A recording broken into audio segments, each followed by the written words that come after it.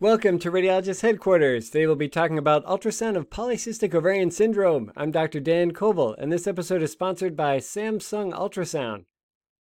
The beautiful images that you're about to see were obtained on a Samsung RS-85 Prestige ultrasound unit.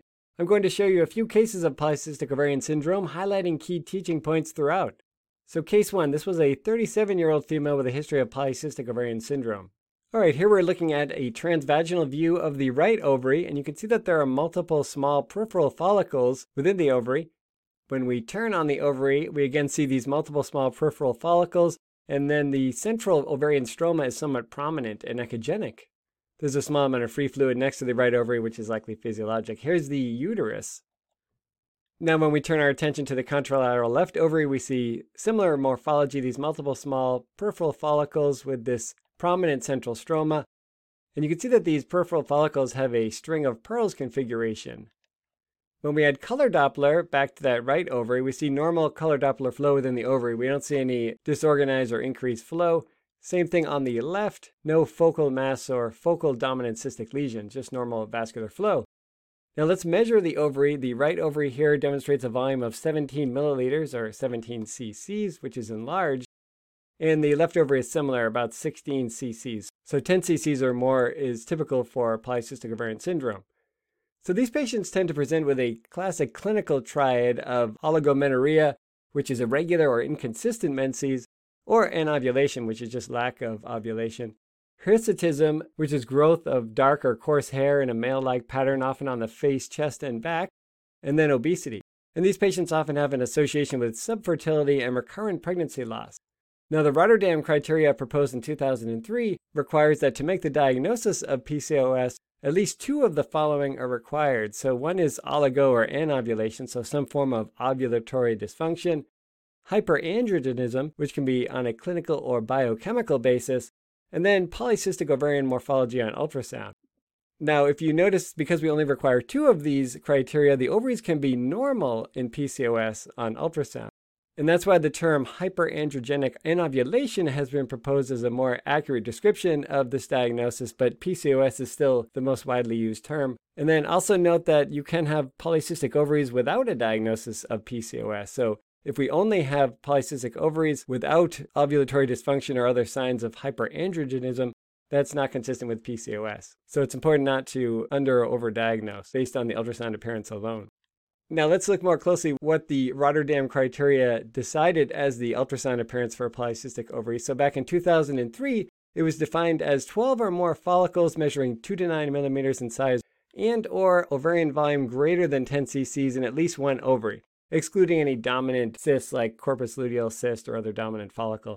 Now, these specific diagnostic cutoffs have been debated over the years, and most recently in 2018, 20 or more follicles has been suggested as a more accurate cutoff to make the diagnosis, or even up to 25 follicles. So generally 20 or more is commonly used cutoff for follicle number. And then other supportive features, as we saw in this case, would be that string of pearls sign, where you have the peripheral distribution of these follicles instead of randomly scattered throughout the ovary. And then that usually is accompanied by this prominent central stroma, which may be echogenic or hyperechoic. And let's look at another supportive case here, number 2. This was a 30-year-old female with a diagnosis of PCOS. And here we're looking at a transabdominal view. And without any measurement, you can see that the ovaries are enlarged. So here's the uterus, and the ovaries are nearly the size of the uterus in cross-section, which is unusually large. So then if we look more closely at that left ovary, we can see that same peripheral string of pearls appearance, these peripherally distributed small follicles measuring less than 10 millimeters in size with the prominent central stroma. Similar findings on the right ovary, peripheral distribution of these small follicles. When we evaluate that transvaginally, you can see the ovary is very large. It measures 22 cc's, much greater than 10 cc's, again with these peripheral follicles. And similar findings on the left. This ovary measures 24 cc's. So this is a typical appearance for PCOS on ultrasound. Now compare that with this case. This is a 23-year-old female with a clinical diagnosis of PCOS. Here we're looking at the right ovary on transvaginal imaging. And we do see small peripheral follicles, together with a few small follicles centrally, but it's predominantly this echogenic central stroma. And the ovary measures about 11.5 milliliters in volume, which is greater than 10, but not as large as the previous case.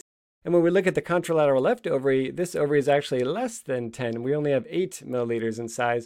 But again, we have these peripherally oriented follicles and this prominent central echogenic stroma. Now on this static image, you note that there's definitely not 20 follicles here, so that's why it's important to look at this in real-time imaging. And in that case, you can see these multiple small peripheral follicles, at least 20. And we also see that when we look at transverse cine imaging of that left ovary, at least 20 of these small peripheral follicles. So it's important not to just look at a static image to make the diagnosis. You need to interrogate the entire ovary. So the key points for this case, the ovarian morphology has been shown to be more important than ovarian size, but also just having a single polycystic ovary is sufficient to provide the diagnosis. So if you have a single ovary that's greater than 10 cc's in size. Now I should note that the term polycystic is generally considered incorrect. Cysts are usually pathologic, and these are follicles we're talking about. So multifollicular has been proposed as a more accurate description of the ultrasound appearance, but at this time, PCOS still remains the most widely used term. And then a final point, in postmenopausal women with new or worsening hyperandrogenism, it's also important to consider other causes of androgen excess, like androgen-secreting tumors of the ovaries or the adrenal glands. It may not be due to PCOS. So that's something else we look for when we're evaluating these patients. All right, thank you so much for joining me, and I hope you found this educational, and thank you again to our sponsor, Samsung Ultrasound. If you like this lecture, a great free way to support us is to subscribe to the video podcast on Spotify or Apple, or by clicking the subscribe button on YouTube. I also post interesting teaching files throughout the week that you can find by following us on Instagram, Facebook, Twitter, and Reddit, or by clicking the YouTube community tab. Until next time, radiology is life.